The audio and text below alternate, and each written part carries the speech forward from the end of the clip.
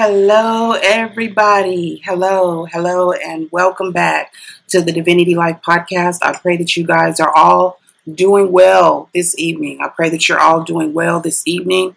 Thank you for coming. If you are still here after the little episode, the devil tried to throw a temper tantrum and mess with my connection, so I had to wait past the 10-minute mark. And had to come back into the stream. So you actually had to create a whole new invite, a whole new stream. So yeah, here we are, and welcome you guys. And so we have a little bit of a new setup here. I'm using a different platform that is a little more streamlined and web based, and this is Melon by Streamlabs OBS, and I love it so far. So we'll just see how we go with this. Amen. But welcome back to another episode of This is Kingdom, and tonight we are talking about how the devil bakes bread. How the devil bakes bread. Amen. We're talking about how the devil bakes bread, which is a message title that the Holy Spirit gave to me concerning the spirit of pride. And we're going to go into that tonight. But yeah, I hope you guys are all well and everything is good with you. I hope everything is good with you. Just making sure everything is set up here correctly. And I'm not really sure.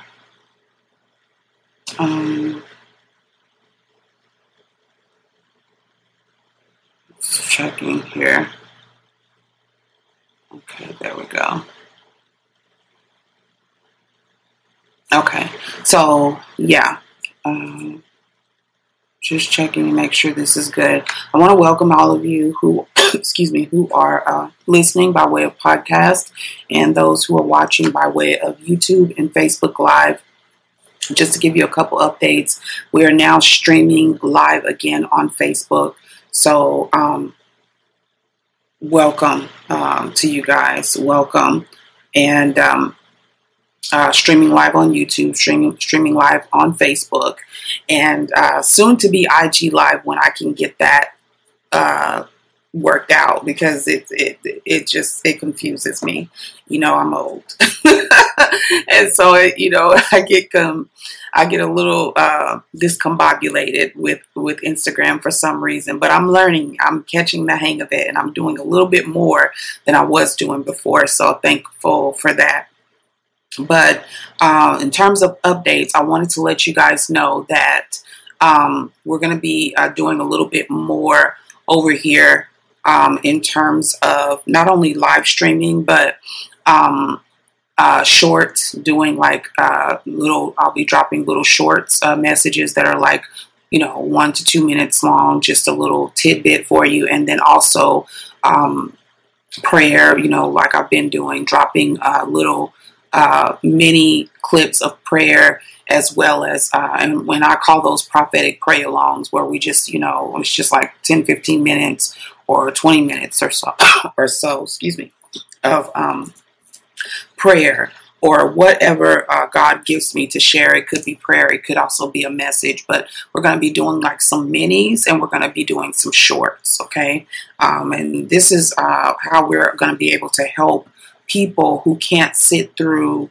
a full teaching, or they struggle with the time to sit through a full teaching. They can get a bit of it in a short, or what I call a mini. I also want to do like some little mini vlogs, like I did on my original channel. For those of you who don't know, I had a beauty and lifestyle channel for like several years. And I have kind of closed the door on it. And it's just sitting over there. And I didn't want to leave, all those people just, so I invited them to come, and join me over here, not knowing, the direction that God was getting ready to send me into. But if any of you are watching from the previous YouTube channel, you are still welcome. You're still welcome to join me here. And I'm not sure what God is going to have me do with that channel. But excuse me, I don't foresee right now me going back to those types of videos. So yeah, and it's not that it was anything bad. It's just that my time doesn't really permit me doing those types of my focus. You know what I mean? It takes focus. It takes work, on those videos and stuff like that. And I just don't have the time for it right now. My hands are full with what God has given me concerning ministry. And so, yeah, but I do want to do like some little mini vlogs for you guys, because I still love to vlog. I love to vlog. So I want to do that. And I just wanted to kind of let you guys know and kind of get your input. What do you think about it? If if you like vlogs, if you don't, yeah, what do you think about that? I'd love to hear your thoughts. I'd love to hear your thoughts. Also, if you have any thoughts for topics that you want me to talk about, messages, questions that you may have about, spiritual things, then make sure that you leave a comment, or you can email me, but let me know definitely, because sometimes I don't know. Sometimes I actually wonder. I'm like, okay, so do they have any questions, or is there anything that they want me to talk about that I'm not talking about? Trying to be led by the Spirit at the same time, most definitely. But I want to hear your thoughts. I want to hear, your feedback, or, your ideas. Amen. Your ideas in terms of, or suggestions in terms of topics that you would like to hear more about on this channel. Amen. And on this podcast. So, yeah. Is that all? I think that's all. I think that's it. Okay. I can't think of anything else right now. I'm drawing a blank. I was just upset about my live stream not going right, and me having to reset it up. So, yeah, we're going to give the devil an extra black eye tonight, because you don't mess with God stuff. You just don't do that. Okay. You just don't do that. We're not going to give him a slap on the wrist either, because he's had those before. It doesn't work.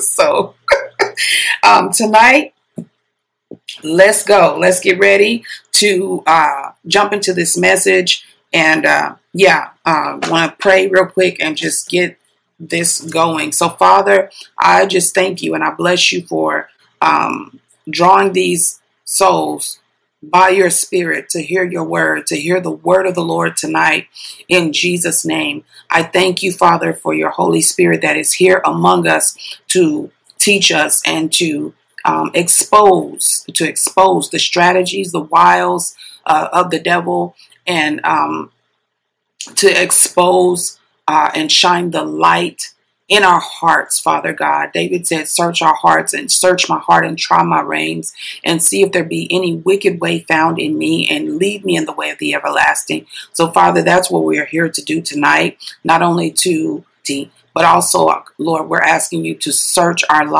hearts, that you would send out the searchlight tonight, that you would send out, Father God, the light of your word, the light of your truth, to walk up and down the corridors of our souls in Jesus' mighty name. Spirits, soul, and body, walk up and down, search out, rest, rule, and abide. In Jesus' name we pray. We welcome you. Take over my mouth. Open the eyes and ears of this people. In Jesus' name. Amen. All right. Glory to God Almighty. We're going to go ahead and get started here. And we're talking about pride tonight. And I want to tell you that, this message is for me first, So this is not something that when I release messages, it's not because I'm targeting people, or, I'm a watchman and I'm watching what's going on in the body of Christ, and I'm like, ooh, I'm going to talk about that. Ooh, I'm going to talk about that. No, a lot of times it is because God is dealing with me about something personally, and then he shows me the grand scheme of things, how the enemy is working to not only throw me off or throw me out of the game, but to throw others out of the game. Amen. And these are like, he goes after, big players, big leaders in the body, of Christ. Not saying I'm that, but I'm just saying, the same spirits work within all of us. The Bible says that there is no temptation taken us, but such as is common to man. So that means that the enemy uses the same devices and the same tricks and the same wiles on all of us. Amen. He uses the same things on all of us to try to knock us out of the game, make us self-destruct, and so on and so forth. He would love for you to self-destruct, really. He would love for you to just self-destruct. And so that's what he does. And this is why I'm so adamant about revealing his hand, taking away the cloak so we can see him for who he really, really is. Amen. Some people are just really being deceived, just truly being deceived. Let me see if this box is working. See if this is working. Oh, okay, it does work. Okay, I just wanted to check it. All right, so here we go. How the devil bakes bread. We're talking about the telltale signs and remedies for the spirit of pride. And one thing we want to take note of. Hope you have your Bibles and your notepads. One thing we want to take note of concerning pride is that pride is like leaven. Pride is like leaven, okay? Pride is like leaven. So the first thing we're going to do here is we are going to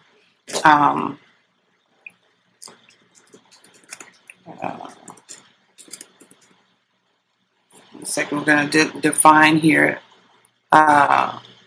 pride. Pride. 1 second. I'm going to define this here. Okay, pride. So y'all ready? Y'all ready to go? Let me see if I can show this to you guys. These are some things that I've been wanting to do with you. See how I can screen share.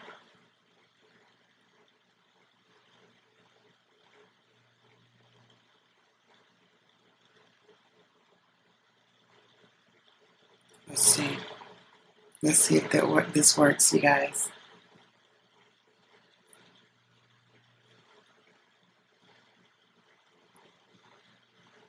There we go.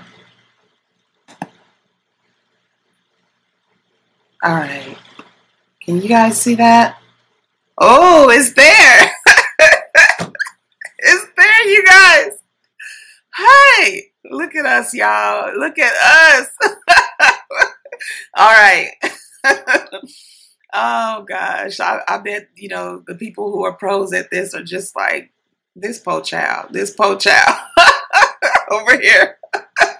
All right. So we're looking at pride. I'm in the King James dictionary. And let's do this.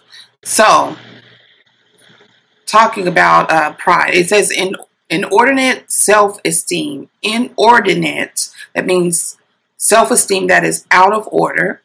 Inordinate self-esteem, an unreasonable conceit of one's own superiority in talents, beauty, wealth, and accomplishments, rank, or elevation in office, which manifests itself in lofty airs, distance, reserve, and often in contempt of others. Whew. Did you hear that? Did you hear that? I know I'm not the only one. I know. Let's read that again. It says inordinate self-esteem, right? An unreasonable conceit of one's own superiority in talents, beauty, wealth, accomplishments, rank, or elevation in office, which manifests itself in lofty airs, distance, reserve, and often in contempt of others. Now, I'll tell you which part of this I think applies to me is the distance part, the reserve part. You know, I tend to do that a lot, distance myself from people, you know, kind of reserve myself. And I say, oh, you know, I must be an introvert. You know what I mean? It's just the way I was made. It's just the way I am. But we have to be careful when it comes to that, because these things can be rooted in pride. Amen. Self-esteem that is out of order. I struggled with low self-esteem for a very long time. So I'm not sure if I'm dealing with that anymore. I feel okay about myself now. Pretty normal. I used to be very, very bad though. Very bad.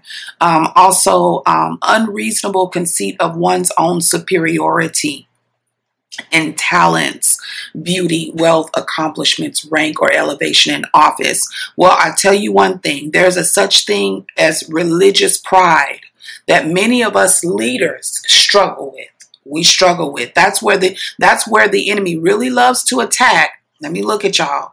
That's where the enemy really loves to attack the church, is with religious pride. Religious pride having you think that you know something, you know, more, or esteeming yourself a little bit higher because of what you have been what has been revealed to you by the Holy Ghost, because we don't know anything of our own accord, but it is the Spirit of God that reveals all things to us and teaches us all things. And if we are not careful, if we don't stay repentant, if we don't stay on our face, I can tell you from experience that this spirit is lying at the door, like God said to Adam and Eve. He is crouching at the door, waiting to have you, just waiting to have you, you know. And I have struggled with this too, and this is the reason why I'm talking about this, and why I stay before God the way I do, why I repent the way I do all the time. I mean, I think I'm addicted to repentance. Just if I think I smell a demon, you know, I'm repenting, you know, and I'm not saying that in a puffed up way or a self-righteous way. I'm saying that because I want you to know that is what keeps us humble. That's what keeps us humble. And you know, without that, I mean, it's very easy. It's very easy to slip, and we're going to see that tonight. So we looked at pride here, right? All right, so now we're going to look here. Let me see. Okay, there's some more definitions here, but we're gonna stop there because I think that pretty much summed it up. Like elevation, loftiness, generous elation of heart, a noble self-esteem springing from a consciousness of worth. Okay, so insolence, rude treatment of others, insolent exaltation. Wow. But what does the Bible say here? Look at these. It says martial pride looks down on industry. Pride goes before destruction, which is Proverbs 16. Pride that dines on vanity sups on contempt. All pride is abject and mean. Those that walk in pride, he is able to abase. Excuse me, Daniel chapter 4. All right. So now that we've looked at that, I'm going to show you. We're going to look here at, let me take this off the screen. All right. We're going to look here at the first sign of pride, which is, or one of the first, how pride is actually formed, okay? How pride is actually formed in the heart. And this is by leaven. This is by leaven. Amen. It's called leaven in the Bible because according to Galatians 5:9, it says that And in 1 Corinthians 5:6, it says that a little leavens the whole lump, right? So what is leaven exactly? What is leaven? Let's look at leaven here. Leaven in the King James Dictionary is a mass of sourdough which is mixed with a larger quantity of dough or paste, producing fermentation in it and renders it light. And it talks about, how the Bible talks about Passover and the unleavened bread and so on, the Feast of Unleavened Bread and so on, right? So anything that makes a general change in the mass or the size, it generally means something which corrupts or depraves that with which it is mixed. So whatever it is mixed with, it corrupts it or it depraves it, like such as the word depravity, right? It says in Matthew 16, Jesus said, beware of the leaven of the Pharisees and of the Sadducees. Amen. So leaven, we're gonna look here at how it rises and what is the end result. So what is the end goal of Satan? What is he actually trying to do? What is he actually trying to do? So let's look here at how bread is actually baked, how bread is actually made, or how leavened bread is made. We're going to see the hand of the enemy in this. That's why I'm sharing this with you. Okay. It says, as a woman, we're talking about the Israelite women, how they bake bread. We're just going to start there. It says, as a woman in ancient Israel, it was her duty to prepare the meals. Bread was such a common part of their diet. It was often referred to as their food. And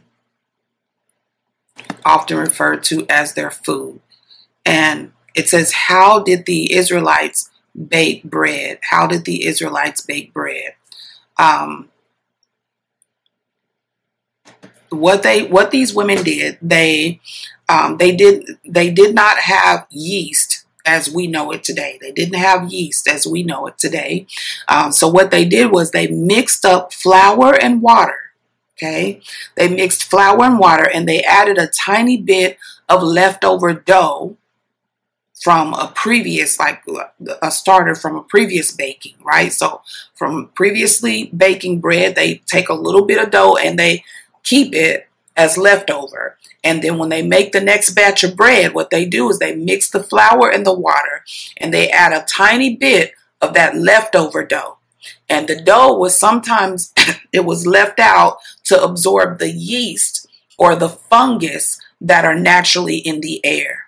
Okay, so the leftover dough that they used or they kept, they left it out to absorb fungus from the air. And that is what yeast is. Yeast or leaven is another word for yeast. Leaven is actually yeast, and yeast is actually fungus. It is fungus, right? So what happens when we digest yeast or fungus? What happens after that? Well, one thing that we can say happens is we become bloated or puffed up, right? We become bloated and we become puffed up because yeast rises, leaven rises in the bread and makes it puffed up or makes it bigger in size. It bloats it. So the same thing that it does to the bread in the oven is the same thing that happens in your stomach when you eat it. Right? Our stomachs become bloated. And a lot of us know we've been eating too much bread, right? Too much bread. Okay. So what is this? It is a fungus, and there are many kinds of fungus. Some we use to make bread. Another kind of fungus is used to make beer. Another one that is called Candida lives inside your body. It's a natural fungus. And if it grows out of control, you can get an infection. So it's naturally, listen to this. Candida is a fungus that lives naturally in your body. So we were all born with this fungus. I'm going somewhere. We were all born with this fungus. But if it grows out of control, now I'm reading from WebMD.com. They know, right? This is a doctor's site. Y'all know WebMD. Y'all go to WebMD whenever y'all get the sniffles or something, happen. You get nervous and start looking it up, Googling, trying to see what's wrong with you because you scared to go to the doctor. Stop it. Because I'm the first one guilty. Okay. This is called Candida, Candida. It lives inside our body naturally. But if it grows out of control, we can get an infection.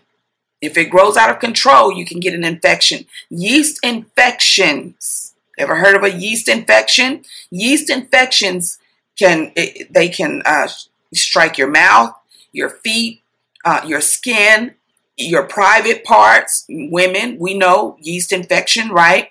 And if your immune system is weak, you may be more likely to get a yeast infection if you have a weak immune system, it says. Are we hearing it? Are we hearing it? If you have a weak immune system, Masokoroboshaya, you are more likely to get one. I'm just going to let that sizzle for a second. You're more likely to get one if we have a weak immune system. So what does the Word of God do? It builds up our immune system. What does denying ourselves do? It builds up our immune system. Fasting and prayer, humbling ourselves in prayer, repentance. It builds up our immune system so that these fungus, the devil is a fungus. Think about it. This devil is a doggone fungus, and it said that we were all born with it. Oh God, it automatically lives in our body, from birth. That means that from birth, we were all born with this fungus.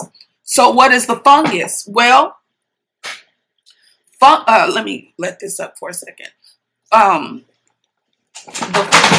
Lord, have mercy, Jesus. Have mercy, Jesus. Did y'all see that? Okay. Sorry about that. This chair is too high and it slips down. I need to get another chair. I'm going to get another chair pretty quick. Okay. So it says that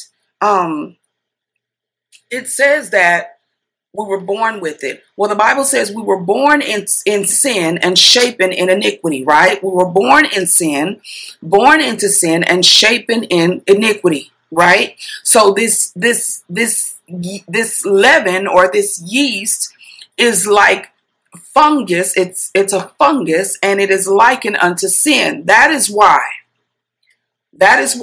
Apostle Paul said to the Galatians, that a little leaven leavened the whole lump. That's why he said to the Corinthians, a little leaven leavens the whole lump. So when we have pride, especially now, I'm talking to the church now. So we're talking about religious pride, especially. When we have pride,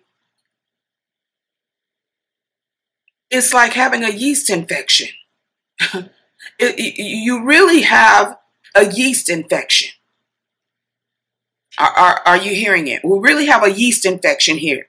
That means we need, we need something to take care of that, right? Now, the nature of pride. I'm going to take you to give you a couple scriptures here because we love scripture, right? So 1 Corinthians 5 and 6. I'm going to give you this one. First Corinthians 5 and 6. Okay. We'll start at verse 2. It says, "And you are puffed up and have not rather mourned, talking about the men who slept with their father's wife in the church, and he was addressing the issue of fornication. He says, "But you are puffed up. You have not mourned about this thing, and that you've done this thing, or that the person who did this thing might be taken away from you." Amen. So we have not. He's saying you haven't mourned over this. You just, you know what I mean? Like you just walking on like nothing happened. You know what I mean? And that's what happens with pride, is it blinds us to the fact that, wow, wow, there's sin in the camp. Because when we have pride, it's like we become accustomed to it, and to sin. You know what I mean? It's like, because it's the ultimate sin. Well, not besides blaspheming the Holy Ghost, we know, but it is a sin that God hates. God abhors it. It's an abomination to God. Amen. And so he says that when we should be mourning, we're puffed up. When we should be repenting, we're proud, we're stiff-necked, right? He says, for I verily, absent in body, but present in spirit, have judged already, as though I were present, concerning him that has done this thing. In the name of our Lord Jesus Christ, when you are gathered together in my spirit with the power of our Lord Jesus Christ, to deliver such a one unto Satan for the destruction of the flesh, that the spirit may be saved in the day of the Lord Jesus. He says, your glorying, verse 6, your glorying is not good. Your glorying is not good. Know ye not that a little leaven leaveneth the whole lump? A little leaven leavens the whole lump. Purge out. This is the solution. Purge out, therefore, the old leaven, that you may be a new lump, as you are unleavened. So, purging out the old leaven, that you may be a new lump of dough, right? Like we just talked about, which is unleavened. That means don't use that leftover dough, that fermented fungus dough. We don't want no fungus in this. Purge it out, right? What is unleavened bread? Unleavened bread is just bread that has no yeast. Amen. It has no yeast in it. And so it's known as unleavened bread. It's flat, although all flat breads are not unleavened, but as a general rule of thumb, you can say that flat bread is unleavened bread. Like tortillas, tortillas that's an example of unleavened bread. It says, purge out therefore the old leaven, that you may be a new lump, as you are unleavened. For even Christ our Passover is sacrificed for us. Therefore, let us keep the feast, not with old leaven, neither with the leaven of malice and wickedness. There we go. We're looking at some signs now. Malice and wickedness, but with the unleavened bread of sincerity and truth. Amen. Are we seeing it? Okay. So now, we're going to look here at Galatians 5. Galatians 5. Just walking you through this a little bit. Galatians 5.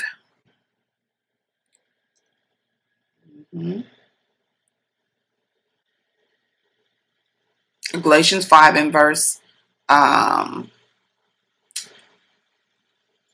start at verse 1. It says, stand fast, therefore, in the liberty wherewith Christ has made us free, and be not entangled again with the yoke of bondage. You guys know I say this all the time.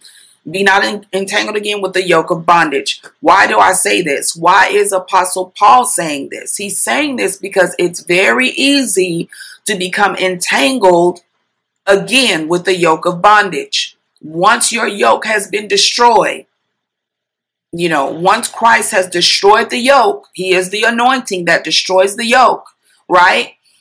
That we go back and entangle ourselves again. Stand fast in the liberty. That means hold on to your freedom. Hold on to your freedom where Christ has made us free. Amen. Be not entangled again with the yoke of bondage. Now, what is he talking about though? See, let's look at the scripture. It says, behold, I, Paul, say unto you that if you be circumcised, Christ shall profit you nothing. For I testify again to every man that is circumcised that he is a debtor to the whole law, right? Circumcision means you're trying to keep the law. Amen. Because that was meant for the children of Israel, or the men that were under the law. Amen. They had to get circumcised as a sign of their commitment and a sign of their connection or relationship to God. Amen. So it says that verse 4 says, Christ is become of no effect unto you. Now, when Christ came, Jesus came, now, we don't have to live under the law. We're not under the law, even though he said, I did not come to abolish the law. I came to fulfill the law. But he became sin for us. Amen. Because we were, according to the law, God would kill you for sin, right? But he became sin for us, that we who knew no sin might become the righteousness of God in him. Amen. So it says Christ, is become of no effect unto you.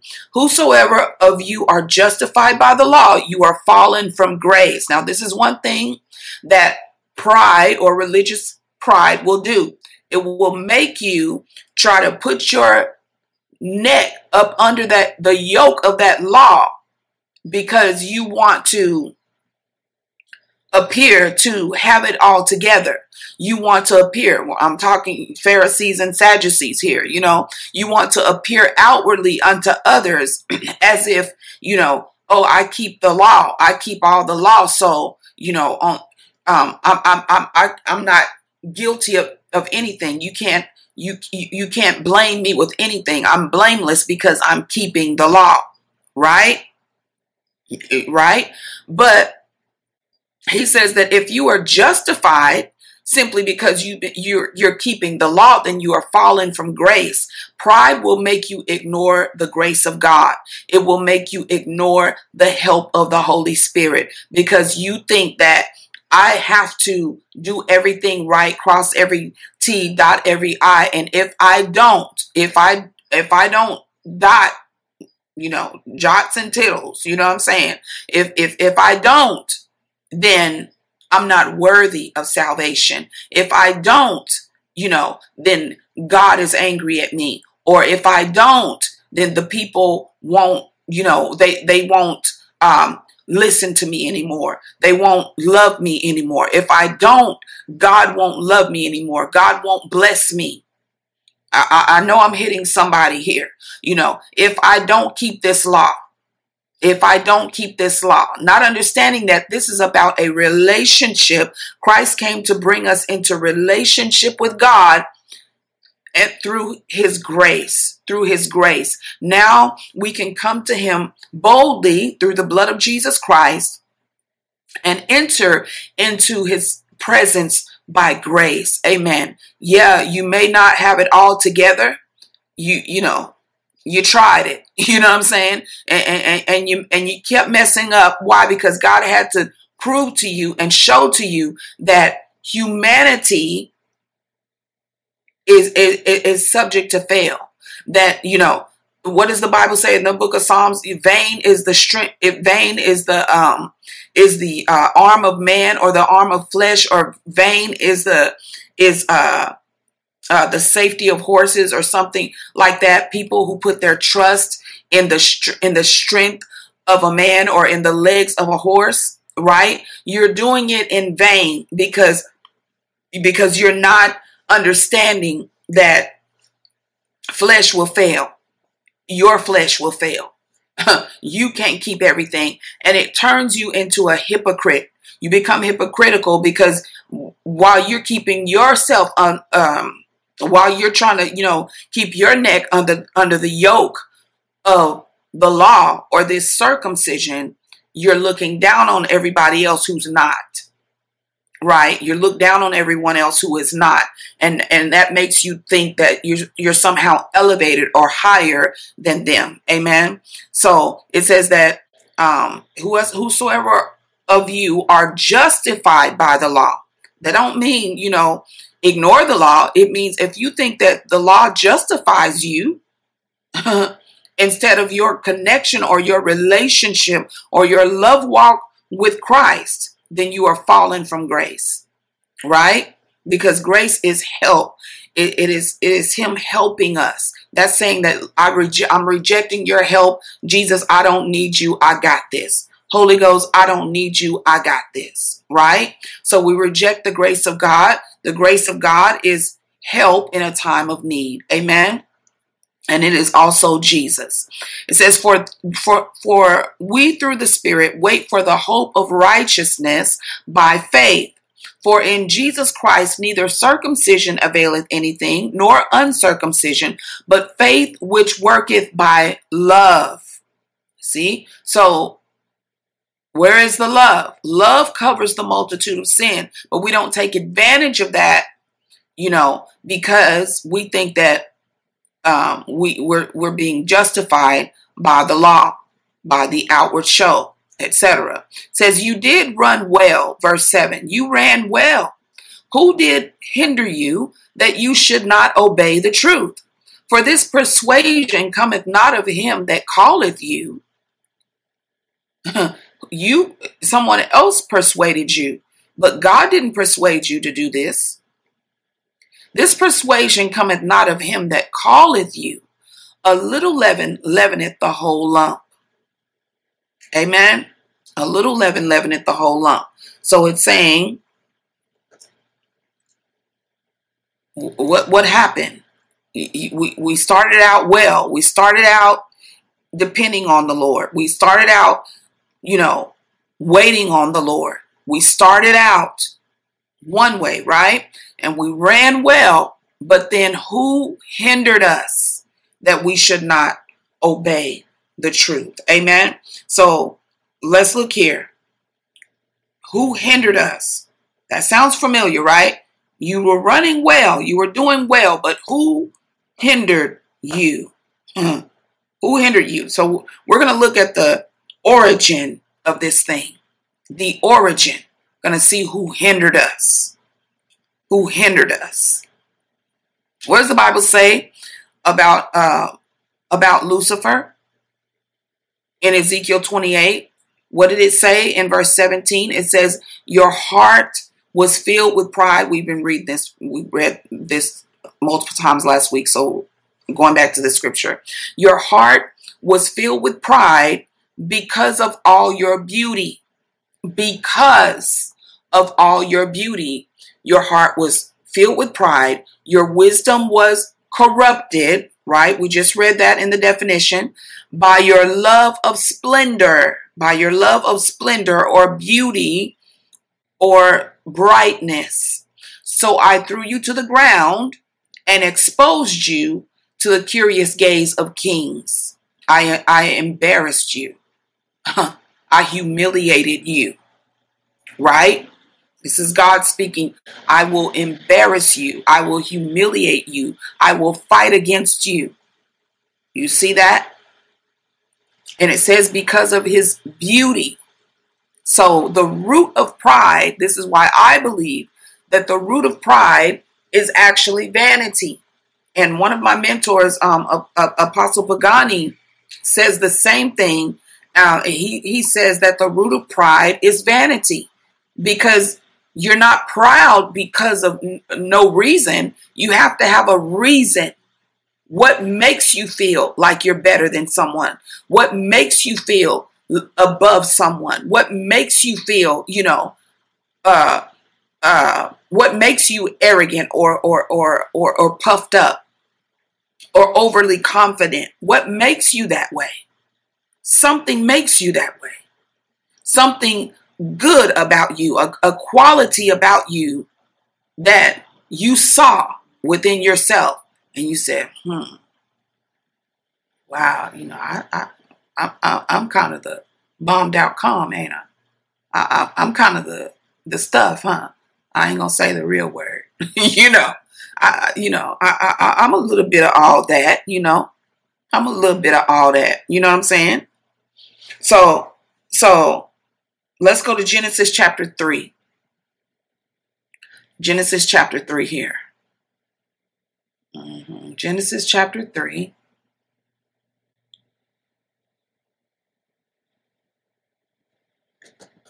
Let me pull it up here. Genesis 3. Genesis chapter 3. All right, verse 1. Now we're talking about the origin, right? And what did we say? How did it get this way? Who was the one who hindered them? Who was the one who hindered? Well, Adam and Eve, they started out well. They were running well, right? But who did hinder them? It was Satan who hindered them. It was actually Lucifer who hindered them. He was Lucifer in the Garden of Eden. He was supposed to be protecting them. That's a whole nother message. That's a whole nother message, you guys. A whole nother message. He was supposed to be protecting them, right? Guarding them or watching, he was supposed to be in charge of them, right? But that's not exactly what he did. He was watching all right. He was watching all right. But he was watching so that he could dominate. When he began to concoct a plan, or to conjure up a scheme or an agenda to steal, kill, and destroy, you see, that he may dominate the earth. This is what happened. Verse 3, it says, now the serpent was more subtle than any beast of the field which the Lord God had made. And he said unto the woman, yea, hath God said, you shall not eat of every tree of the garden? And the woman said unto the serpent, we may eat of the fruit of the trees of the garden, but of the fruit of the tree which is in the midst of the garden, God hath said, you shall not eat of it, neither shall you touch it, lest you die. And the serpent said unto the woman, you shall not surely die. Gave her, which was true, right, partially. For God doeth know that in the day you eat thereof, then your eyes shall be opened, and you shall be as gods, knowing good and evil. Amen. When the woman saw that the tree was good for food, and that it was pleasant to the eyes, and a tree to be desired to make one wise, she took of the fruit thereof, and did eat, and gave also unto her husband with her, and he did eat. And the eyes of them both were open, and they knew or saw that they were naked. And they sewed fig leaves together and made themselves aprons. Right? So what did Satan say to her? First of all, he said to her, you shall not surely die. You shall not surely die. And first of all, she didn't even remember exactly what God said. God didn't say, God didn't say not to touch it. He said, do not eat of it, right? Lest you die. He didn't even, that wasn't even the exact instruction. That wasn't the exact instruction. Let me get that for you, because I showed that to you before, and and I think some of you guys were confused. So let me go back. Genesis 2 and verse 7. I'm going to show you this here. It says, and the Lord God formed man of the dust of the ground and breathed into his nostrils the breath of life, and man became a living soul. And the Lord God planted a garden eastward in Eden, and there he put the man whom he had formed. And out of the ground made the Lord God to grow every tree that is pleasant to the sight and good for food, the tree of life also in the midst of the garden, and the tree of the knowledge of good and evil. Right? So, the Lord God, verse 15, took the man, put him in the garden to dress it and to keep it. And the Lord God commanded the man, saying, of every tree of the garden thou mayest freely eat, but of the tree of the knowledge of good and evil thou shalt not eat of it. For in the day that thou eatest thereof, thou shalt surely die. That's all he said. So he didn't say, don't touch it. He said, do not eat of it. Do not eat of it, right? So here's Eve adding on to what God said. That was her open door. You see, because God says, do not add or don't take away from my word. Don't add anything to it and don't take anything away from it. Amen. So what did she say? She said, you see, I'm showing you something here, because even the presence, what I'm trying to show you is even the presence of Satan, even his presence.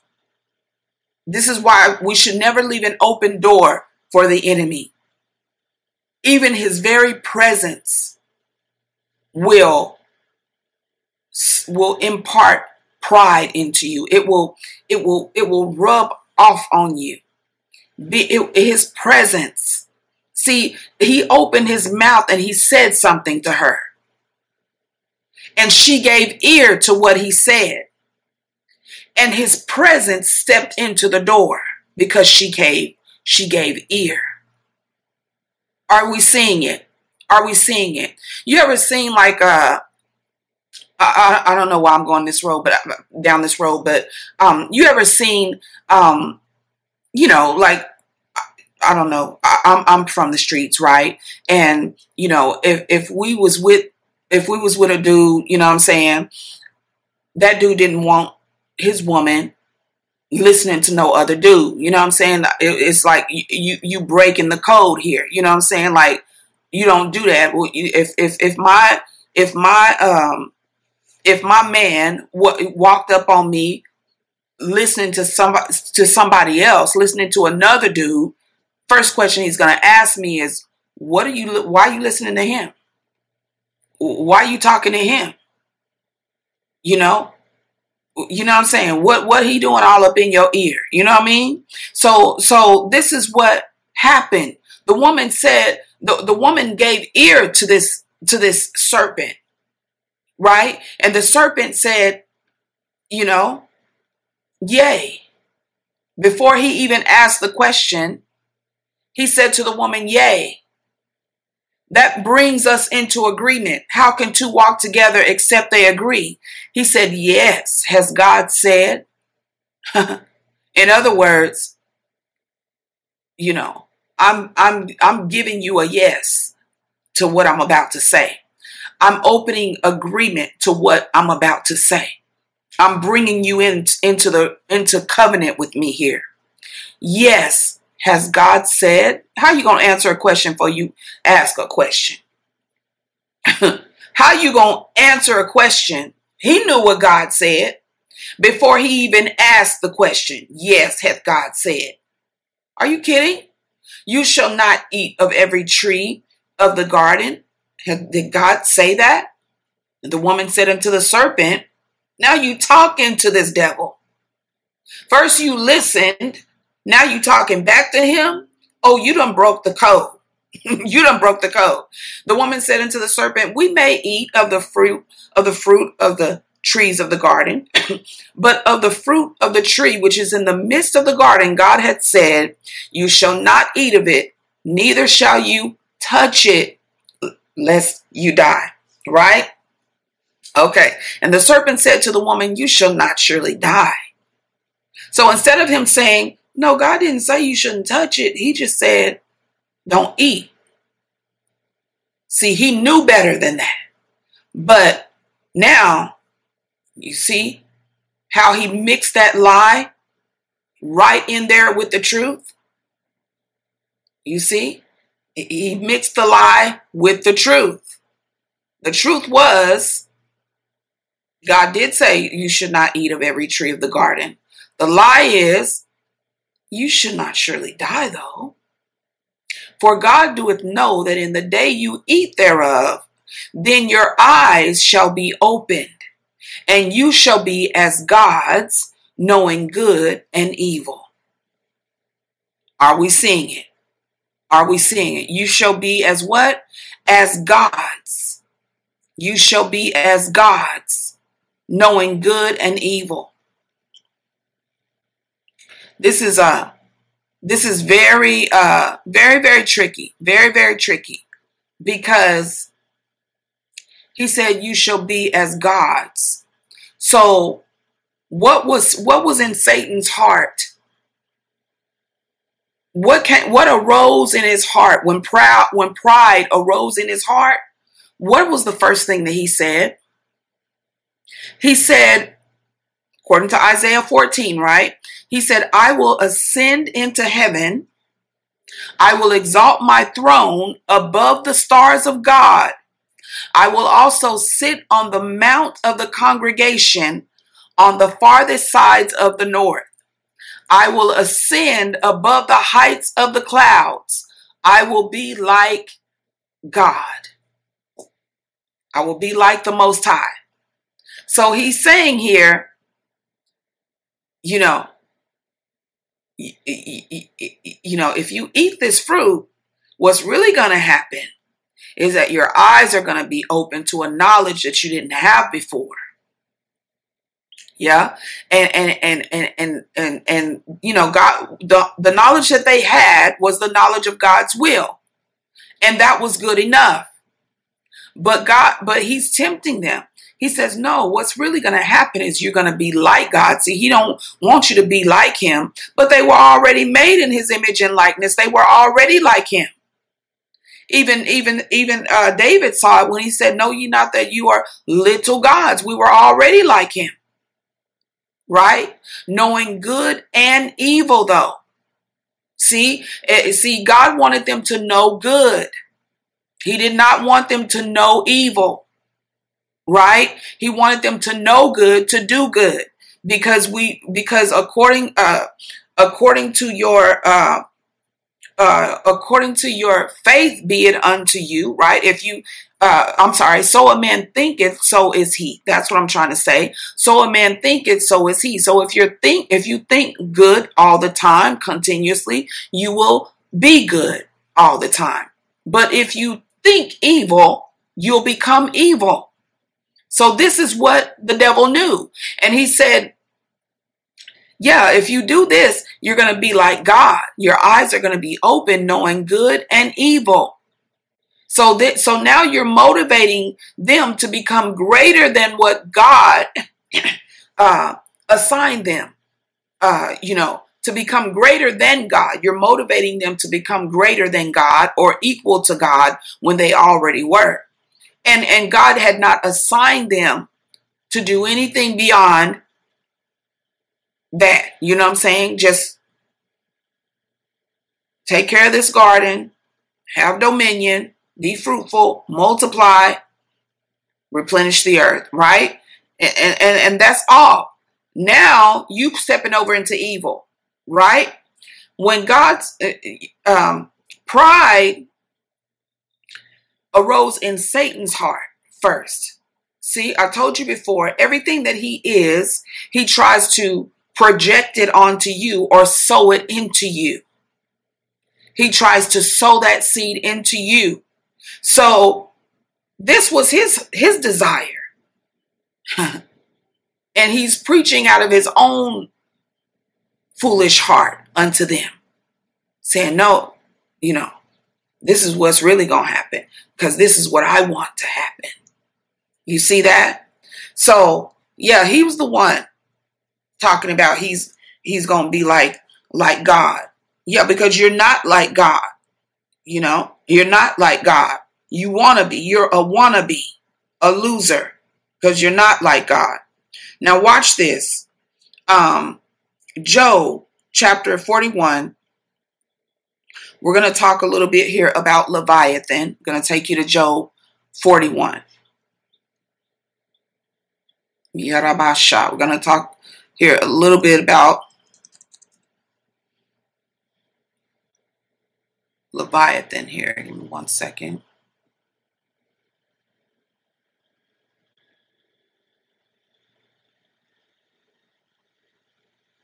Leviathan. Job 41. And I'm not going to read all of it for the sake of time, but it's the whole chapter, okay? It's a whole chapter. But I'm just going to pull out a couple points here. 41, it says, "Can thou draw out Leviathan with a hook, or his tongue with a cord which thou lettest down?" God is talking to Job now. "Can you put a hook in his nose, or bore his jaw through with a thorn? Can you put a hook in his nose? Because I can." God says, "Will he make many supplications unto thee? Will he speak soft words unto thee?" That tells you the devil talks to God. He makes supplication.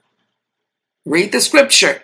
He makes supplication. I told you, he comes into the presence of God. He comes there to make request, or to request authorization, or to get permission to do something to us. Job chapter 1. Are we seeing it? "Will he make many supplications unto thee?"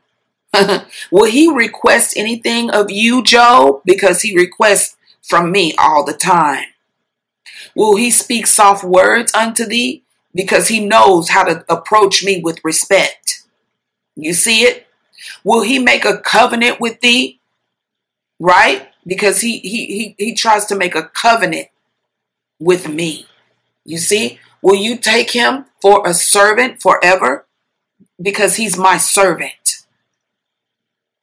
Will you play with him as with a bird? Because God does. Or bind him for thy maidens. Right? "Can thou fill his skin with barbed irons, or his head with fish spears?" Can you hook him and catch him? Because I can. "Lay thine hand upon him. Remember the battle. Do no more. Behold, the hope of him is in vain. Shall not one be cast down even at the sight of him?" So even at the presence of him, like I said before, we are discombobulated. We are cast down. The presence of Satan is an overwhelming presence when we have a weak immune system. Yeah, when we have a weak immune system. You see, his presence can be so overwhelming to overpower you and push you into doing his bidding. You know, he almost forces you to do it, but he's not there. There's no physical person there, but you feel forced, don't you? You feel pushed, don't you? You feel provoked. You feel rushed even, right? He's like, "No, do it right now, right now, right now. Do it right now. Go cuss her out right now. No, go sleep with him right now. Hurry up, take your clothes off. Hurry up, hurry up." You see that?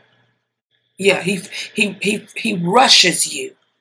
God doesn't rush into anything though. He doesn't rush. He takes his time. He's Father Time. He takes his time. He got all the time in the world, but the devil's time is short. That's why he's rushing you. That's for somebody who needs it. He says, "Behold, the hope of him is in vain." Now, I wonder why they use the word vain. Vain means empty. It also means worthless. So something has to be worthless. Worthless is not just a puff of air. Worthless is something. It's referring to something, an object or a feeling or a desire has to be worthless. Worthless is an adjective. right? It doesn't have any worth, any value. Well, what doesn't have any worth or any value? What doesn't have any worth? The Bible says that beauty is vain. You see it? This thing, I'm calling him a thing, was lifted up in pride because of his beauty, according to Ezekiel 28. You see? Beauty is vain. It's worthless. But the Bible says that a woman who fears the Lord shall be praised.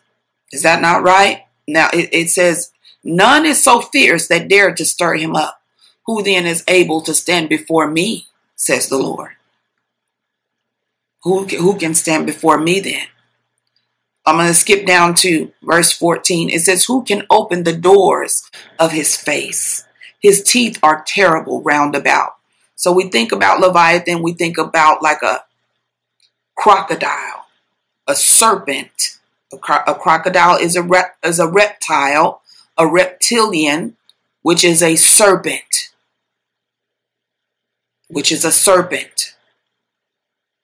With legs. It's a serpent with legs, right? And a tail, right? So that proves to us that reptiles had legs. They have appendages. Serpents had appendages before they were cursed by God to slither on the ground on their belly and eat the dust of the earth. They had legs. This thing was standing, talking to Adam and Eve, or Eve rather. It was standing up on legs. It was standing up on legs. I want to tell you something. Bestiality comes from somewhere. All these unclean spirits come from somewhere. Why is it that Satan tries to convince man to sleep with beast or to lay with beast? It came from somewhere. It came from somewhere. These hybrid demons and hybrid spirits, that stuff came from somewhere. It came from somewhere. This demon, Satan, is vile. Do you not understand? He is vile. He is trying to take you all the way to hell with him. He is the most depraved, wretched, vile, unclean, demonic, nasty spirit there is. Why you want to be his friend, I don't know. Why the world want to be his friend, I don't know. That devil ain't got no friends. He ain't got no friends. Verse 15. We think that we walk around here acting like the devil our friend. Are you kidding? Are you kidding me? Foolishness. Lil Nas X or whatever his name, and all these, so-called celebrities and stars. What are you talking about? They cloning y'all and got clone rappers and stuff with, turn them into demons. And I mean, come on. Come on. The devil is not your friend. Y'all need to read Job 41. Let's skip here to let's go to verse 15. It says his scales are his pride. His scales are his pride. His scales are his pride, shut up together as with a close seal. One is so near to another that no air can get through. No air can come between them. Let me grab my charger cord. I don't know how this came down. No air can come in between it. Think about a crocodile who has scales, right? And it says no air can get through. They're stuck so close together. You see? No air. No, the breath of God can't breathe the breath of life into someone who's filled with pride. He can't breathe into you because we refuse to repent. We're stubborn. We're stiff-necked. What did he say? It says his scales are his pride. So again, admiring yourself. Admiring yourself. Oh, wow, look how strong I am. Look how tough I am. You see it? Who can defeat me? Who can beat me? Remember Goliath? Who can challenge me? I'm all that, baby. Look at me. Look at me. Look at me. You see? It says, I'm going to skip down here to verse 24. It says, his heart is as firm or solid as a stone, yea, as hard as a piece of the nether stone. As hard as a nether stone, a nether millstone. Wow. His heart is like stone. We think the devil is our friend. He has a heart of stone. That means he don't have a heart. Did you catch it? Because it's not hard to catch. It says when he raiseth up himself, the mighty are afraid. By reason of breakings, they purify themselves. The sword of, the sword of him that layeth at him, the sword of him that layeth at him or come towards him cannot hold the spear, the dart, nor the habergeon. He esteemeth iron as straw, and brass as rotten wood. The arrows cannot make him flee. We shoot out our arrows. It said the arrow cannot make him flee. Sling stones are turned with him into stubble. He maketh the deep to boil like a pot. He maketh the sea like a pot of ointment. He maketh a path to shine after him. He wants glory. One would think the deep to be hoary. Upon earth there is none like him, who is made without fear. He fears nothing and no one but God. And those who are full of the Spirit of God, those who carry the Spirit of God, that's who he fears. He fears God. Yeah, you believe in God, you do well. The demons believe also and tremble. They fear. They're scared of God. Verse 34, he beholdeth all high things. He beholdeth all the high things, the best things, the greatest things. He is a king over all the children of pride. Whew. He's a king over the children of pride. He's a king over the children of pride. What does that mean?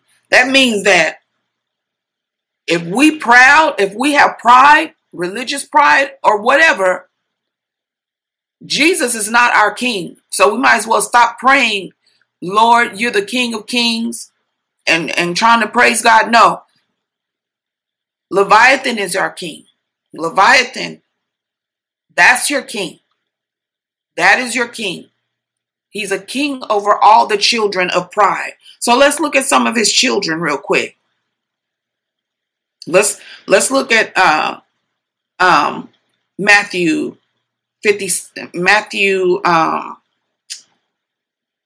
26. Let's look at Matthew 26. Let's look at Matthew 26 here.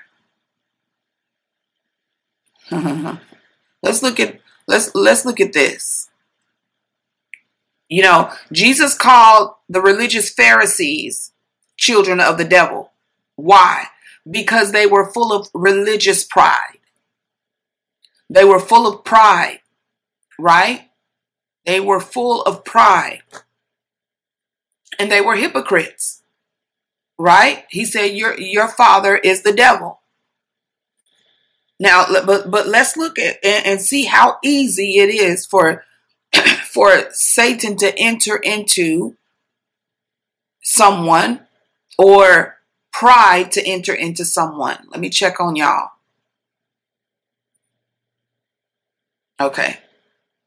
All except Facebook. Okay.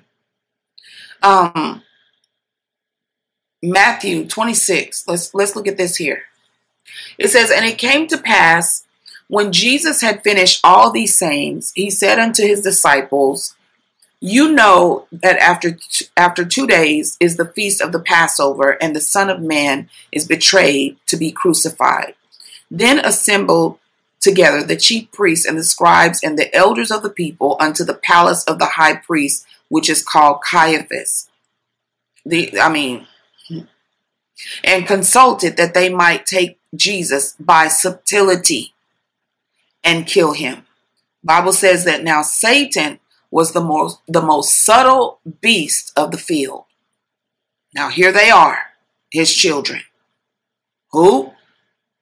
The chief priests, the scribes, the elders of the people, the religious Pharisees, Sadducees, right? The religious. Religion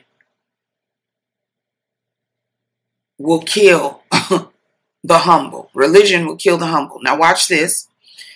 They consulted that they might take Jesus by subtlety and kill him. Now, subtlety, that means that the devil knows how to bake bread. He knows how to hide himself in something, disguise himself in something, camouflage himself in something, wrap himself in something. See, his greatest weapon against man is to make us believe that he's not there.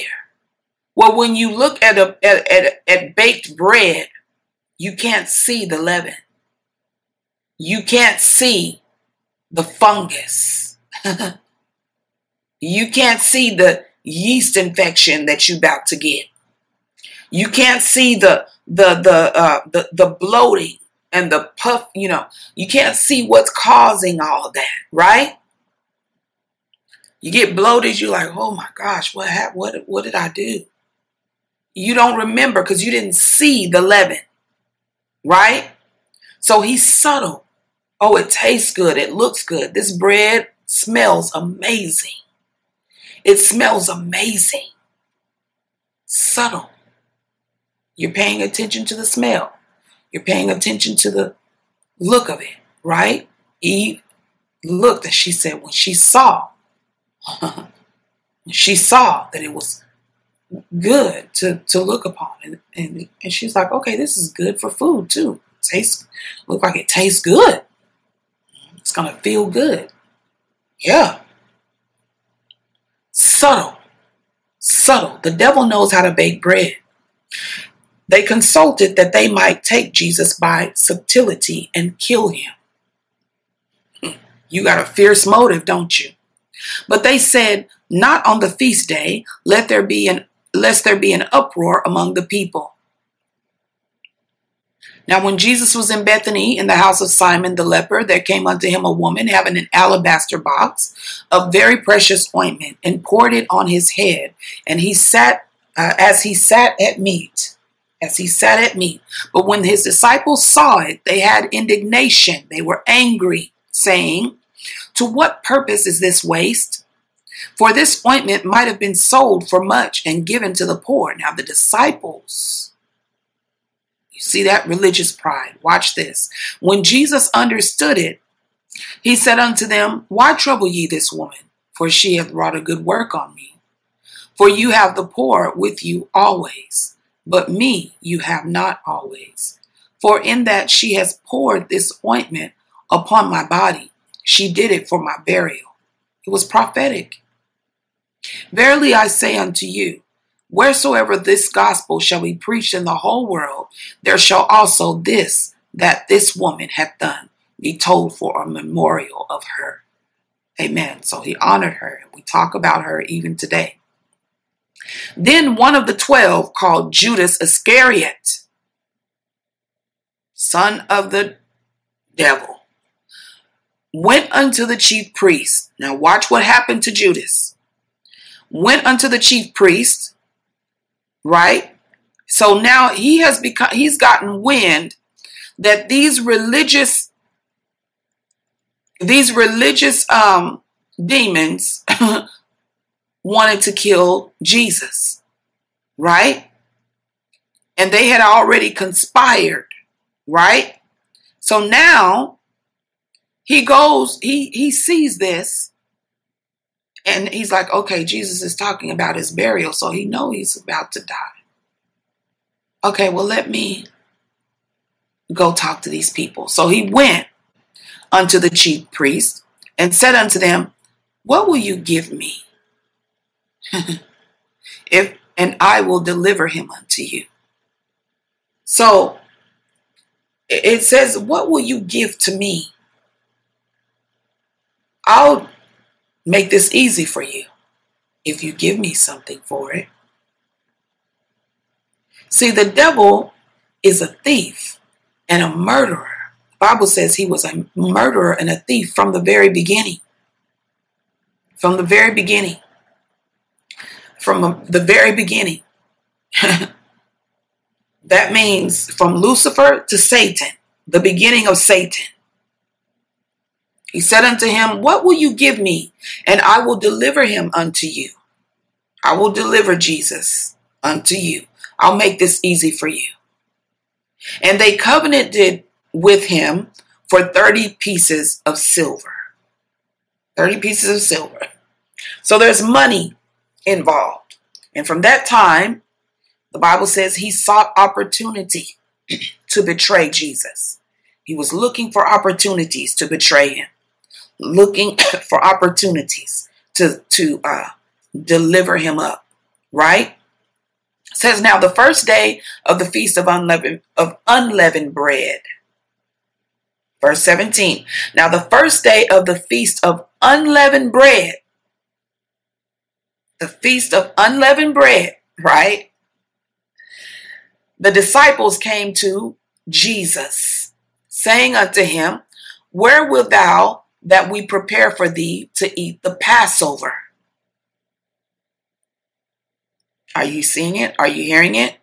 He is the Passover lamb. And the children of Israel were commanded during the Passover not to eat leavened bread, but to eat unleavened bread. Right? And to put the blood upon the doorposts. Right?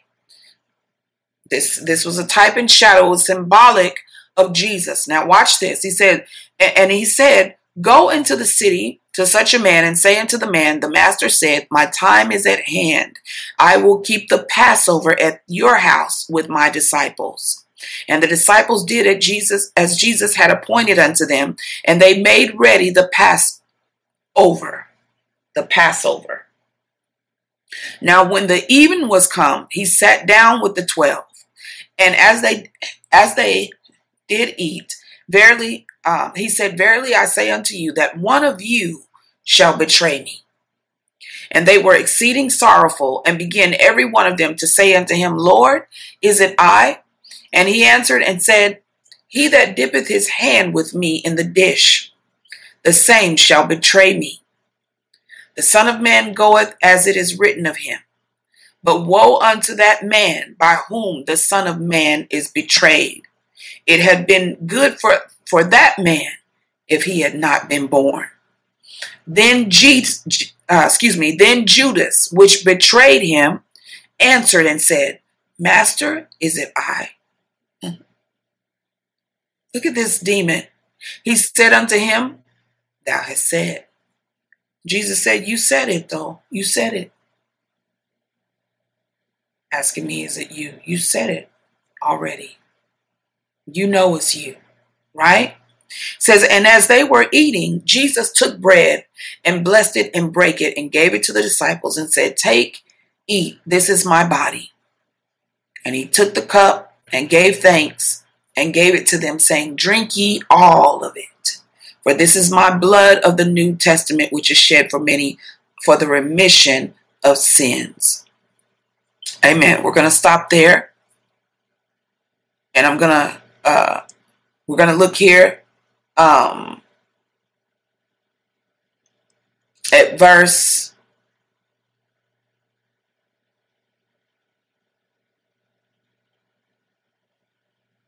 31. Let's look at verse 31.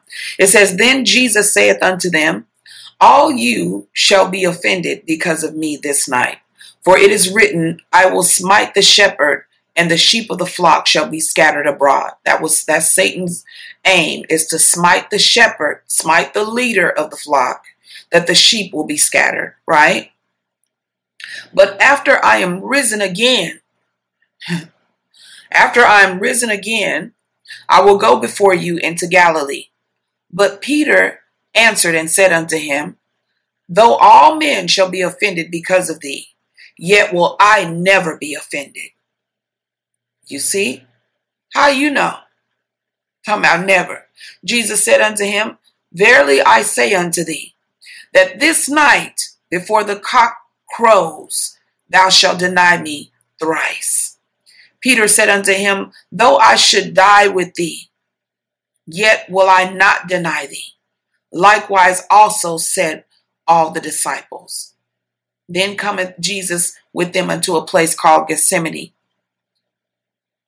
Let's skip down to, we know what happened, right? Peter ended up betraying Jesus before the cock crew 3 times. Amen. So what rose up in Peter's heart was pride. It was pride. What rose up in Judas? Pride. And also covetousness. Covetousness. Yeah. Covetousness. Remember that commandment, thou shalt not covet? Thou shalt not covet. It's covetousness. See,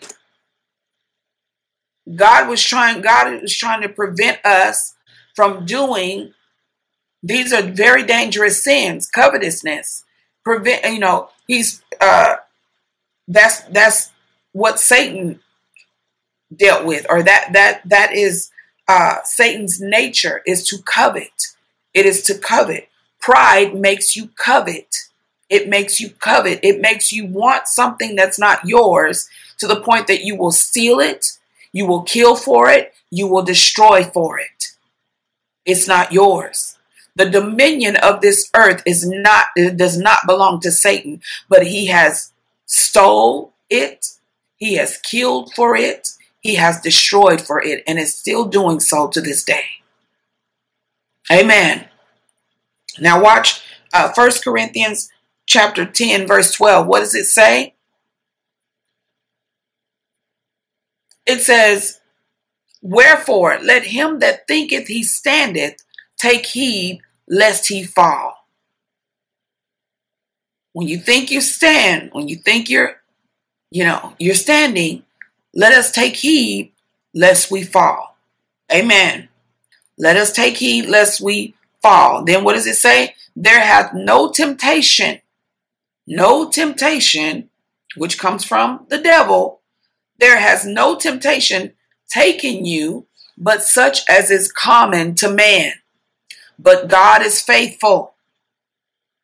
Such as is common to man. That means he uses the same temptations on all men. It's common among us. We know them, right? But God is faithful, who will not suffer you to be tempted above that which you are able, but will, with the temptation, also make a way to escape, that you may be able to bear it. He will show you the way of escape. Not one of us can say that the devil tempted us to do anything, and we didn't have a second thought saying, no, don't do that. Do this instead. You know those little cartoons where it's a little devil on one shoulder and a little angel on another shoulder, on the other shoulder? Yeah. That's the voice of the Spirit of God saying, don't do that. Don't do that. Don't do that. You see? And then he says, flee. from idolatry. Wherefore, my dearly beloved, flee from idolatry. Flee from idolatry. That's what pride does. It makes you covet. It makes you worship idols, because anything that you're worshiping other than God is an idol. When you bow to self, you're bowing to an idol. It is not God. Anything we bow to, beauty, money, fame, prestige, influence, whatever we are coveting and bowing to, sex, whatever it is, it's an idol. It's an idol. Because we should have no other gods before the Almighty God. Amen. So it causes covetousness. These are signs I'm giving to you through these scriptures now. Covetousness, and also makes you steal, right? Kill, destroy. It is also a spirit of preeminence. It is vain, vanity is another sign. Subtlety is another sign. Someone who's has a deceptive or devious nature. Someone who's always trying to conjure up a plan or a scheme to get something, or to do something, or to become something, instead of just trusting God and waiting on the Lord. Asking Him and trusting Him and waiting on Him, right? And then also, what else did we see in there? Stubbornness, right? The Job talked about how his neck was so thick that he can't even turn his head. Can't nobody even turn his head. You know what I'm saying? His neck remained strong, is what it says. In his neck remains strength. That means that you're stiff-necked, stubborn, stiff-necked, right? Lofty, thinks more highly of themselves than they ought to. They're self-willed, easily angered. The Bible talks about in 1 Corinthians 13 that love is not easily angered. Amen. But it's easy to be entreated. Violence is another sign. Person who is violent, you're dealing with a spirit of pride. You have violence rising up in your heart. You may not be doing things violent yet, but because violence is in your heart, it is risen up in your heart, then that's coming from a spirit of pride. Also, you can't see all this stuff in the bread or on the surface. You can't see that the leaven is in the bread. We can't see that, right? But this is what's in there. Anger, violence, lying, thieving, stealing, arrogance, fear of people not looking up to you anymore. Fear of not being seen by others the way you see yourself. Fear, right? Fear of being cast off or cast away. Not being, people don't want you to, lead them anymore. People don't want you to,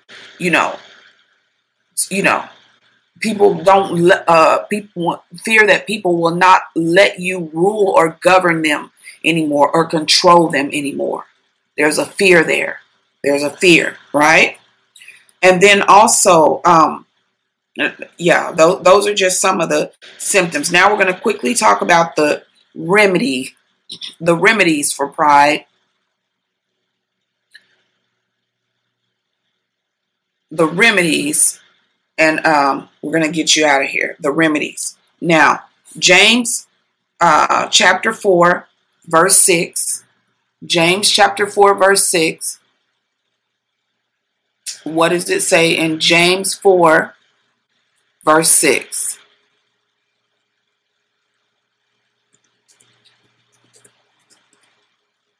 James 4 and verse 6. What does it say? It says, but he giveth more grace. He giveth more grace. Wherefore he saith, God resisteth the proud, but giveth grace unto the humble. Submit yourselves therefore to God. Resist the devil, and he will flee from you. Amen. And he will flee from you. Right? So when the Bible says that we were born in sin and shapen in iniquity, what was the sin that we were born into? What was the original sin that we were born into? Was it not pride? Right? Pride, right? Because look at this. And look at the end of the thing. Satan is promoting pride everywhere. Everything is about you. It's about self, selfie, selfish, self-love, self-promotion, self-exaltation, self, right? It's all about self. Have it your way. Do what you want to do. Live how you want to live. It's your life. It's your show, you know? But watch this scripture now. Watch the word. Watch the word. It says, do you think that the scripture saith in vain? The spirit that dwelleth in us lusteth to envy. Lusteth to envy, right?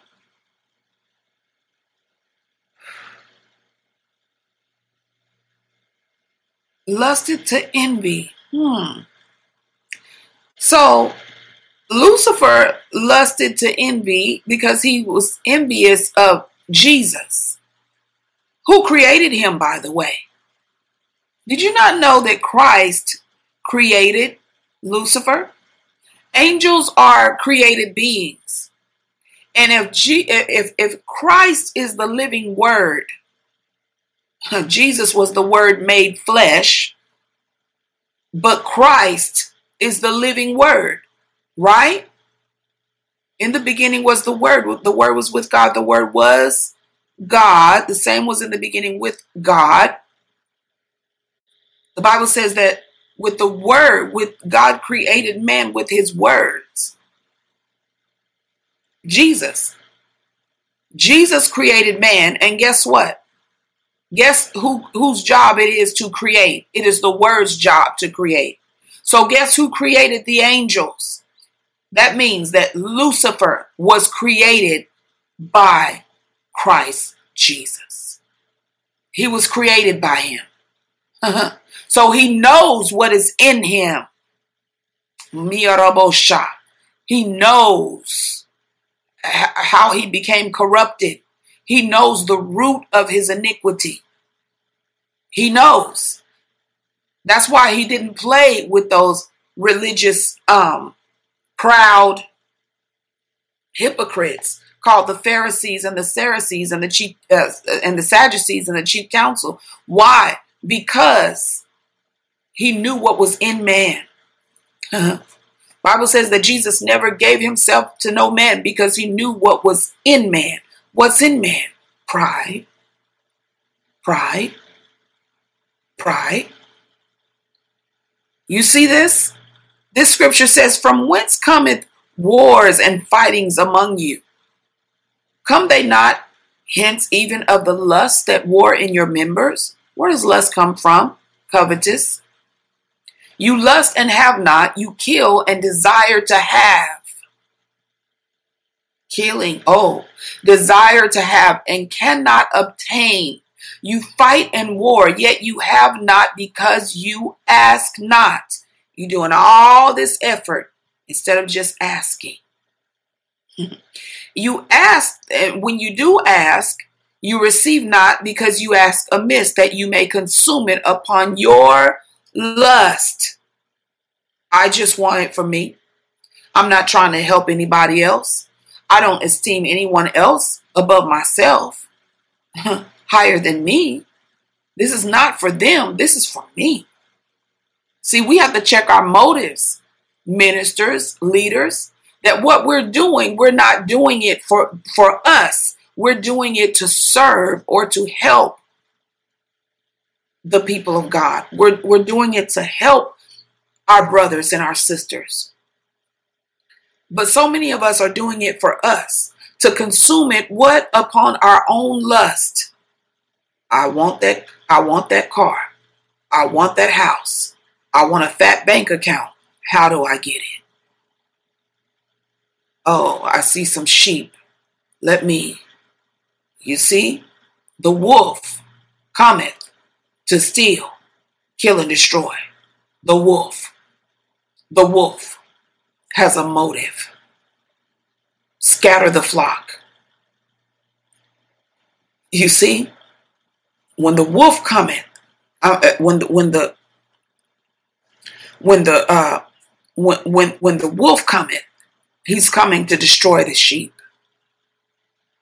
We have a lot of wolves in sheep clothing, professing to be shepherds. But a true shepherd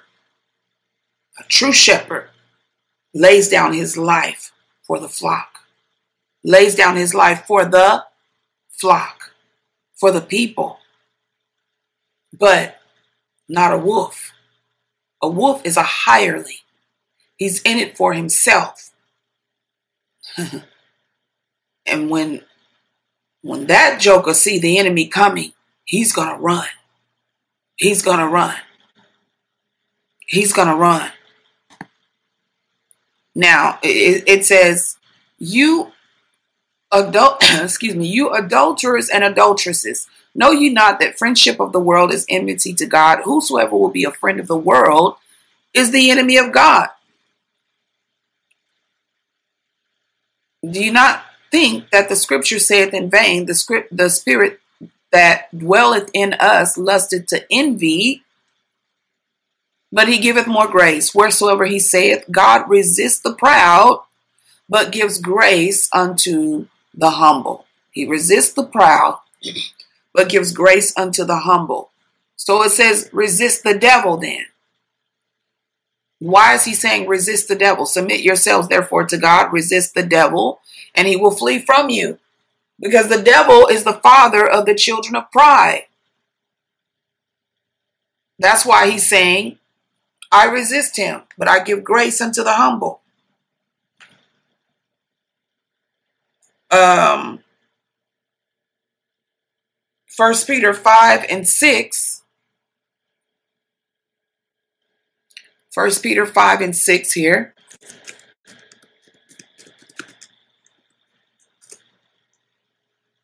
What does this say? It says, humble yourselves, therefore, under the mighty hand of God. What does it say in verse 5? What does it say in verse 5? We just got finished talking about the flock, and it's talking here to elders. It's saying, feed the flock of God. Take the oversight, Don't be lords over God's heritage, but be examples to the flock. When the chief shepherd appears, you will receive a crown of glory that fadeth not away. That's one of the rewards of God's kingdom. Being a faithful shepherd. Amen. Likewise, ye younger, submit yourselves unto the elder. And all of you be subject one to another, and be clothed with humility. For God resists the proud, and giveth grace to the humble. Humble yourselves, therefore, under the mighty hand of God, that he may exalt you in due time. In due time. So he's not in a hurry. We're looking at numbers. We're looking at stats. We're looking at analytics and all this kind of stuff. We're looking at membership. We're looking at, how many people came to the service. We're looking at all that. God says, I will exalt you in due time. If you would just humble yourself. Leave it in my hands. I'm the one who will draw the people. No man can come except the Spirit of God draws them. So, Lord, what did we say earlier? The devil's in a rush. He's trying to do everything and get it right now. God is patient, long suffering.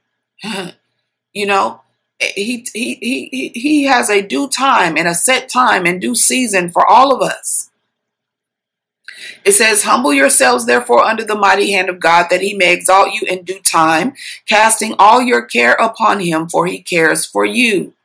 Be sober, be vigilant, because your adversary, the devil, as a roaring lion, walketh about, seeking whom he may devour, whom resist steadfast in the faith. Amen. Knowing that the same afflictions or the same temptations are accomplished, they prevailed, they were successful in your brethren that are in the world. Jesus accomplished his desire in them. That's why they're walking around full of pride. That's why they're walking around puffed up, because they got the fancy car, they got the big house, they got the fat bank account at the expense of someone else. At the expense of someone else. Now, it's okay, and what I'm learning is, yes, it is okay to receive from your labor of love, from your work, right? If a man doesn't work, he don't eat, right? And there are preachers and there are leaders out here who actually live off the gospel. That is what they do. They preach the word. That's what they use their time for. That's what they use their resources for. And Apostle Paul said, is it not? He said it's not a bad thing that, you sow unto me your carnal after I have sown unto you spiritual things. I should be able to reap your carnal things. That means that, you should be willing to give cheerfully, in exchange for what I have sown unto you or served you spiritually, because I gave my life for this. I laid down my life for this, to give this knowledge, this wisdom, this word of life unto you, right? To make it easier for you. Because let's just be honest. If there were no leaders and we were all just left on our own, we wouldn't read our Bible. We wouldn't pray. We wouldn't seek and chase after God, and pursue God like we needed to.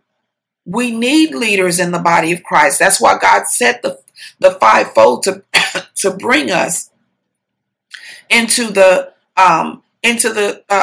full knowledge of Christ. Amen. And so someone has to teach, someone has to lead, and we should be willing to bless that person, to sow into them carnal things, sow into them money. You say, well, they don't, why I got to give them money? Well, you go sit down at a restaurant and eat a good meal, and you won't leave out of there and ask them why you got to pay, and you'll even leave a tip if the service was good. You know what I'm saying? Go to the movies, you know what I'm saying? Well, we don't have movie theaters anymore. I don't know any that are open, but you sit there and spend $5 on a drink that costs 99 cents. You know what I'm saying? You'll sit there and eat and have a great time and never ask them why you charge me for a ticket, why you charge me $5, why you charge me, So yes, it's only right. My only problem is when people are deceiving or moving in subtlety, the subtlety of the devil, and being deceptive and manipulating God's people out of their money, out of their resources, out of their time. Give me. Come here to me. Because I'm somehow more important than you. Oh, you don't have a life. They'll never tell you that. Oh, are you taking care of your business? Are you taking care of your kid? Oh, how's your family? Blah, blah, blah. Okay, can you come? Okay, can you come? Okay, can you give? Can you give? Can you give? Can you sow? Can you? Oh, you're not? Okay, you robbing God. Can you pay? Oh, you're not? You robbing God. No, that's deception. That's manipulation. That is religious pride. That is religious pride, but we should give cheerfully out of the abundance of our heart. Bible says, buy the truth and sell it not. We'll buy everything but the truth. Someone's serving you a word. You'll pay for everything except that. So this is what he's saying here. He's saying these afflictions were accomplished in them because of their pride. You see what they're out there doing, right? But he says to be sober and be vigilant. Take your time. Humble yourself. Let God lead you. Take your time. Cast all your care upon him because he cares for you. But be sober and vigilant about this adversary, the devil, who is as a roaring lion, or like a roaring lion, because he's not the lion of the tribe of Judah. He is as or like a little roaring lion, lowercase l, walking about seeking, looking for whom he may devour. We have to resist him, right? So what are some remedies? Humility, humbling ourselves, right? Humility is the opposite of pride, because God resists the proud, but he gives grace unto the humble. Amen. Bible says that God hates a proud look, a high look, right? He hates that. He says that we should prefer one another's or esteem one another more highly than ourselves. Amen. Jesus did so. He demonstrated that when he washed the disciples' feet. He said, no, this is what I want you to do. I want you to prefer or serve one another. Right? That's true humility. And the greatest in the kingdom shall be the least, and the least shall be the greatest. Right? The one who can go the lowest. Somebody got a problem with you. Like I always say, take the low road. Let them take the high road and you take the low road. And let's see who comes out on top. You see? The last scripture I'm just going to throw this out here to you is 1 Corinthians 13. We know that's the scripture that talks about love, right? 1 Corinthians 13. And I want you to read this and meditate on this because this will help us. It will help to keep us from pride, because ain't no love in the devil. Ain't no love in him. But love is another remedy to pride, right? It's another remedy to pride. Why? Because in verse 4 there, it says, love suffereth long. Charity suffereth long. Charity is love, giving, not taking all the time. It gives. That's why it's called charity. Charity suffereth long and is kind. Charity envieth not. Charity vaunteth not itself, is not puffed up. Pride puffs you up. It is leaven. It puffs you up. It makes you swell. It makes you, it gives a false image or perception that you are something that you're not. Right? Especially in this digital world with technology. These you can do anything to an image and make it look like, woo, you know what I mean? But that's not the real you. I've done it too. Look at and I use the same picture over and over on I know y'all are probably tired of that picture that I use on but that's my picture that I use. It's one of my favorite pictures, and I've been trying to get my hair back like that since. You know what I'm saying? But the reality is, you see the image. And so it gives a perception, right? So when we're puffed up in pride, we can look at our images and look at our pictures and look at our stuff we put, and we're like, wow, that's the bomb.com right there. And the Holy Ghost says, what are you puffing up about? What are you puffed up about? You know your weaknesses. You know what you struggle with. Let's be realistic here. Let's be realistic here, right? But this kind of stuff the devil uses to puff people up, to make us think more highly of ourselves than we ought to, right? So we're going to stop here. We're going to stop here. Amen. And I have more for you on Thursday. I'll be back on Thursday night for another episode of How to Slay in Prayer, and we're gonna add a little more to this because I actually ran out of time, but I had a lot. God gave me a lot, so I wanted to give that to you. And like I said, I will try to break these messages down into smaller bits and kind of roll them out like that, so you guys can digest it better. Amen. Digest it better. And I'm working on trying to slim down the time and stuff. But, teaching through the word and stuff, it does take a little longer. But, just pray for me. Amen. Just pray for me. Because I'm not doing it I'm really trying to help people. I'm really trying to help people. I realize why God called me out of the, of the church. When you look back and you see what God called you out of, you begin to understand why he called you out of it and what your assignment really is about. The assignment that he gave you, what it's really, really about. And, I don't have a desire to go back yet because I'm still working. I can still see God is still showing me areas that he needs people working on stuff out here. He needs people working on stuff out here. So, I'm working. I'm just not working behind the four walls. I'm working outside of the four walls. Amen. Because the real church is not limited to four walls. We're not limited to a building. Amen. So, I know some of you might, struggle with that. You're like, well, why you don't go to church? And, so on and so forth.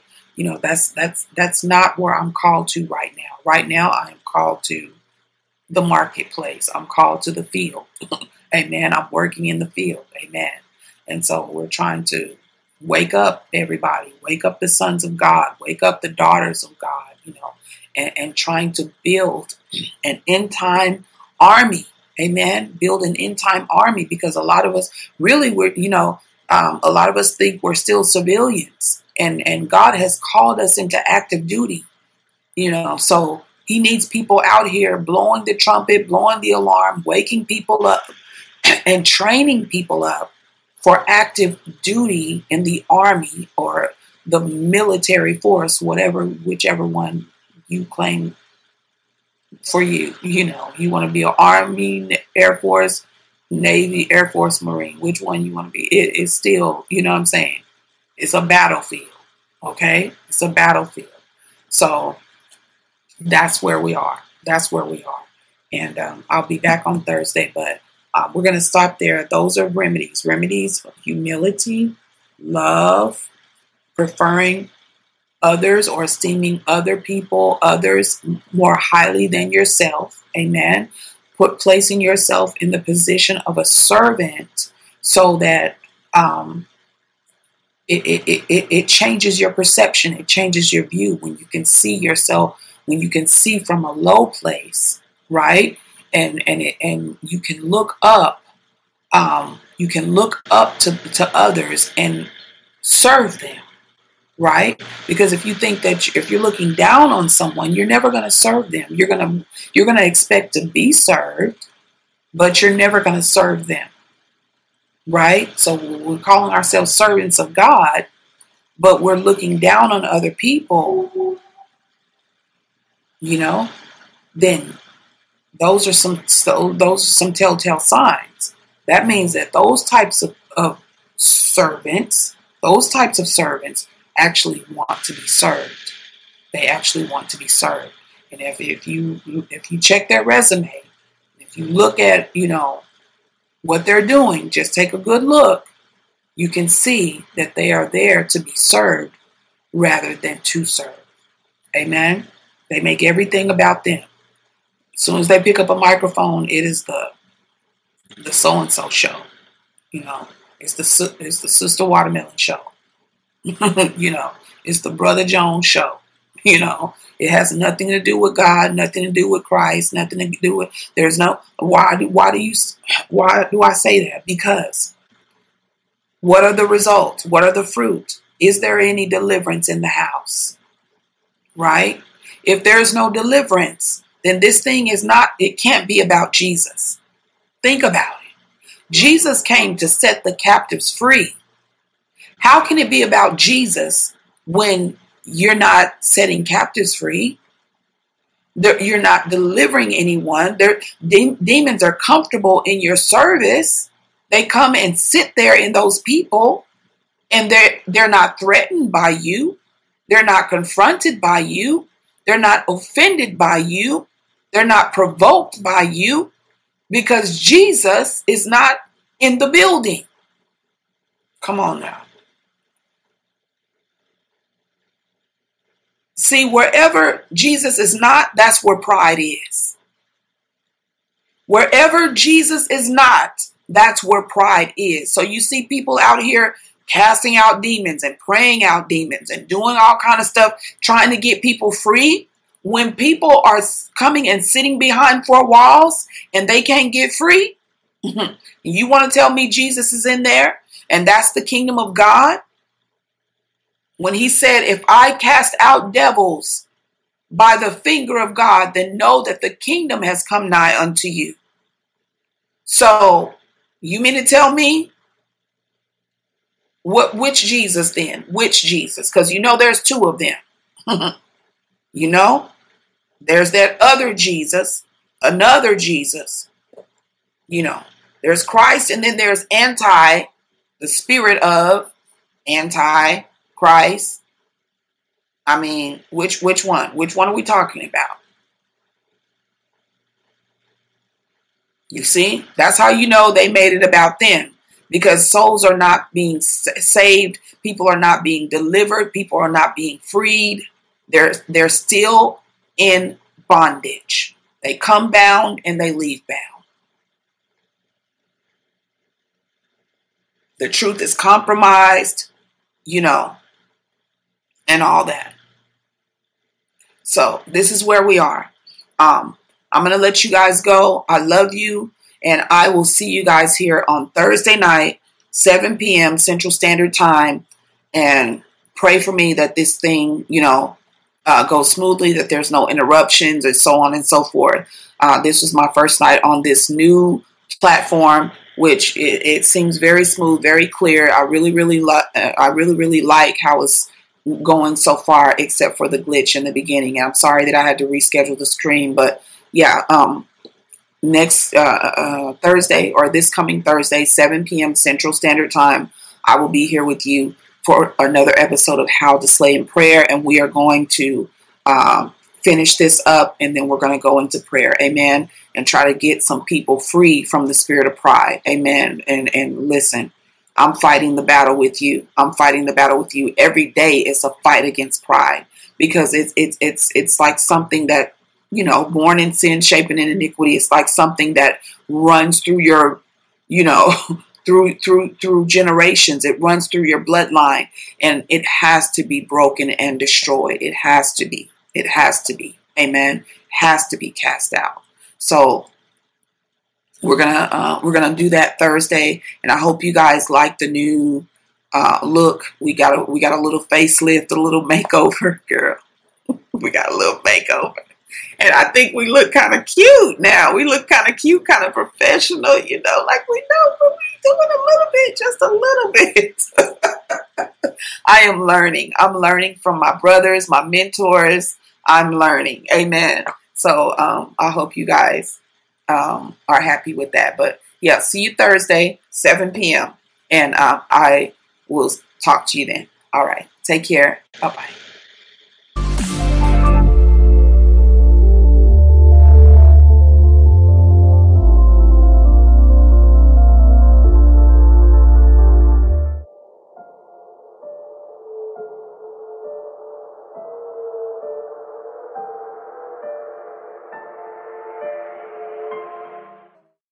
Be the candidate investment firms are looking to hire. Become a CFA charter holder. Stand out for having the skills to thrive in the competitive investment industry. Visit cfainstitute.org/learn to find out more about the Level 1 CFA exam.